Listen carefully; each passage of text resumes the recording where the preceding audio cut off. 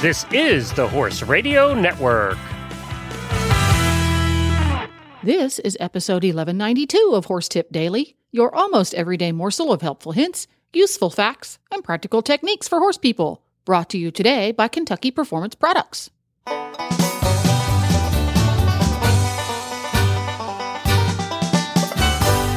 Greetings, horse people. Coach Jen here, and thanks for tuning in to Horse Tip Daily. Today's tip is an excerpt from the Dressage Radio Show's Total Saddle Fit Tip of the Week. Show co-hosts Reese Koffler-Stanfield and Philip Parks are joined by Catherine Chamberlain with some useful exercises to help your horse move through his top line in upward and downward transitions. And we'll get right to our tip after this from Kentucky Performance Products. She had waited all her life for this moment, dreaming about it since she was 10 years old. The trailer ramp touched the ground. He whinnied as she backed him out, swinging his head around to get a good look at his new home. His coat gleamed in the sun. Her love had arrived. She was breathless. He was beautiful. She could hardly wait to tack him up and start off on what she was sure would be the best times of her life. This love story is brought to you by Contribute, providing essential omega-3 fatty acids that help maintain low inflammation levels throughout your horse's body. The horse that matters to you matters to Kentucky Performance Products. Call 859-873-2974 or visit kppusa.com to order today. Well, for this evening, Catherine Chamberlain is back for our Total Saddle Fit Tip of the Week. Catherine, welcome back for this segment. Thank you so much. Well, you did a great article in Dressage Today, November 2015. Can you tell us a little bit about that article/tip you gave us? The tip that I had in the article was about leg yield for relaxed transitions. It's all about getting the horse to move through its top line, really underneath itself, getting it to engage itself into upward transitions and into downward transitions as well. So basically, you can use a leg yield in the walk to go up to the trot, a leg yield on the trot to go and shoulder forward to the canter, and so on and so forth. And it's really just getting the horse to take a little bit more weight behind, really freeing up his body to make a prompt and relaxed transition. So, Catherine, can you explain how you would do the exercise? Are you along the long side in the walk, and then what are you thinking about, and how are you executing this correctly? Yeah, so if I were to do a leg yield in the walk to a trot transition, I would turn down the center line, start to make a leg yield. And the good thing about this exercise is you can really use it for any level horse. You know, if you have a 4-year-old that you're just starting to work on finer transitions with, you can use it for that. Or if you have a Grand Prix horse that you really want to try to use this exercise for a little more activity and a little more engagement, you can do that as well. So you can make the leg yield as steep as you need to or as shallow as you need to, depending on your horse. So as you go to make the leg yield, you really want to focus that the horse is straight, that it's really moving correctly from the inside leg to the outside rein. And then you really want to think about that inside hind leg really marching underneath you. So you really, every step, you feel like the horse is really engaging itself. And then when you feel that sweet spot where it's really supple and the bridle really moving off the leg well, then that's when you want to ask for the transition. And then instead of moving sideways in the transition, you're going to use that energy that you've created to then move forward into the transition and then go straight afterwards. So you go down the center line, do your leg yield, get the engagement that you want, make sure the horse is supple, and then do the upward transition and move straight on.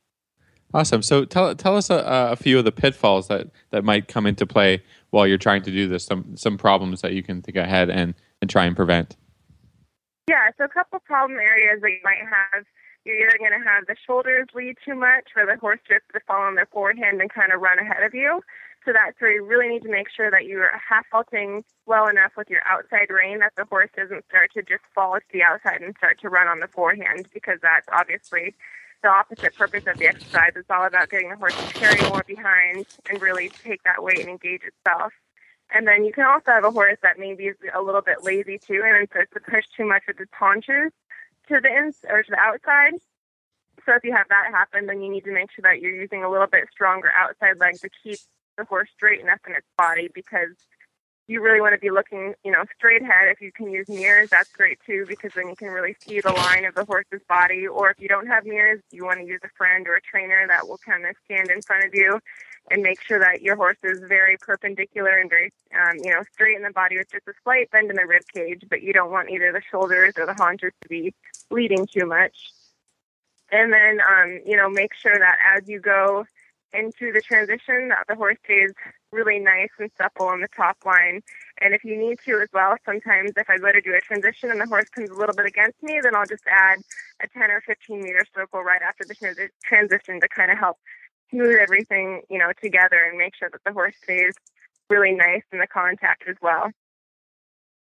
Now, I can see this exercise lending itself well to doing, sort of the next level into doing transitions while you're in shoulder in or maybe half pass.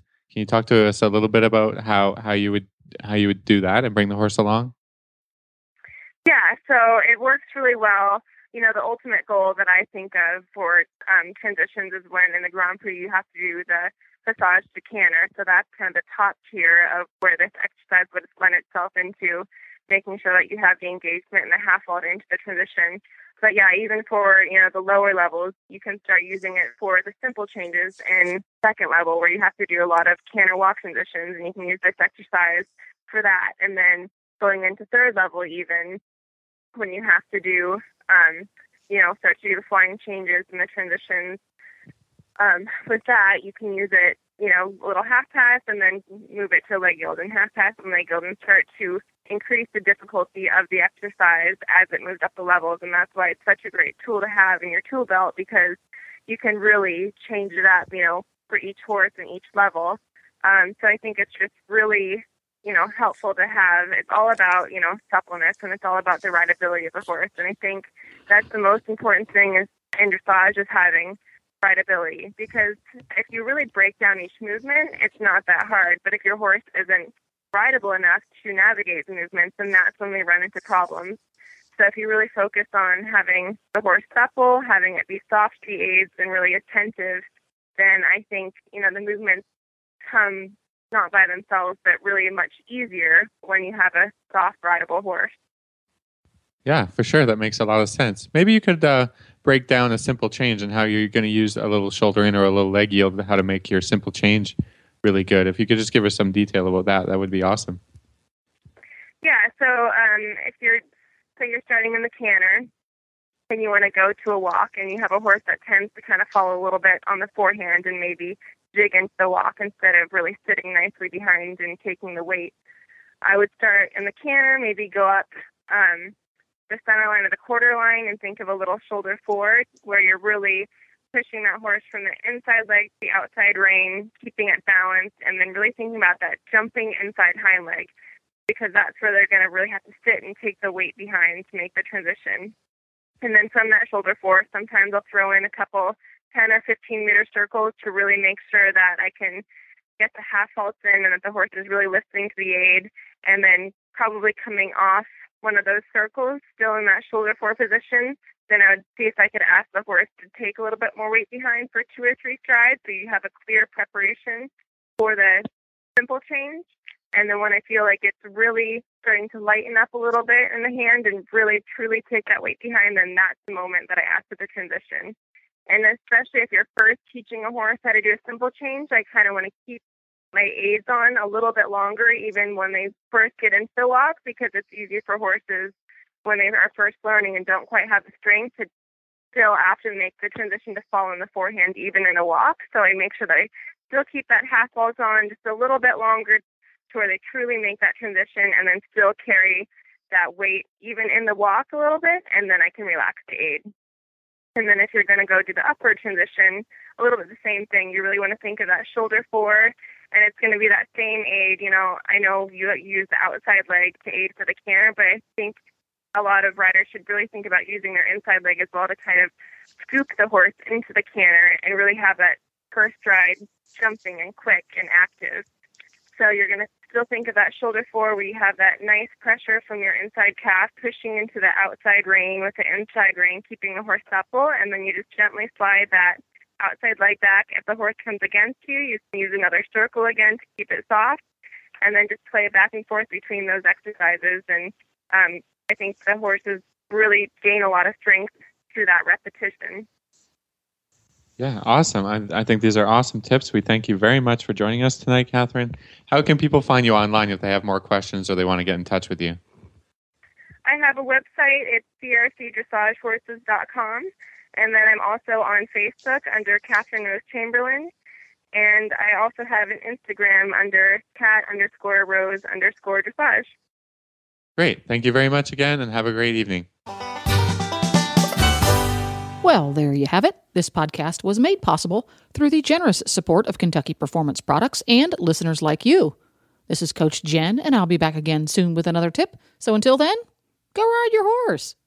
The Horse Radio Network and the Horse Radio Network hosts are not responsible for statements of guests or their opinions. Use your own judgment when listening to the tips provided by the experts on Horse Tip Daily.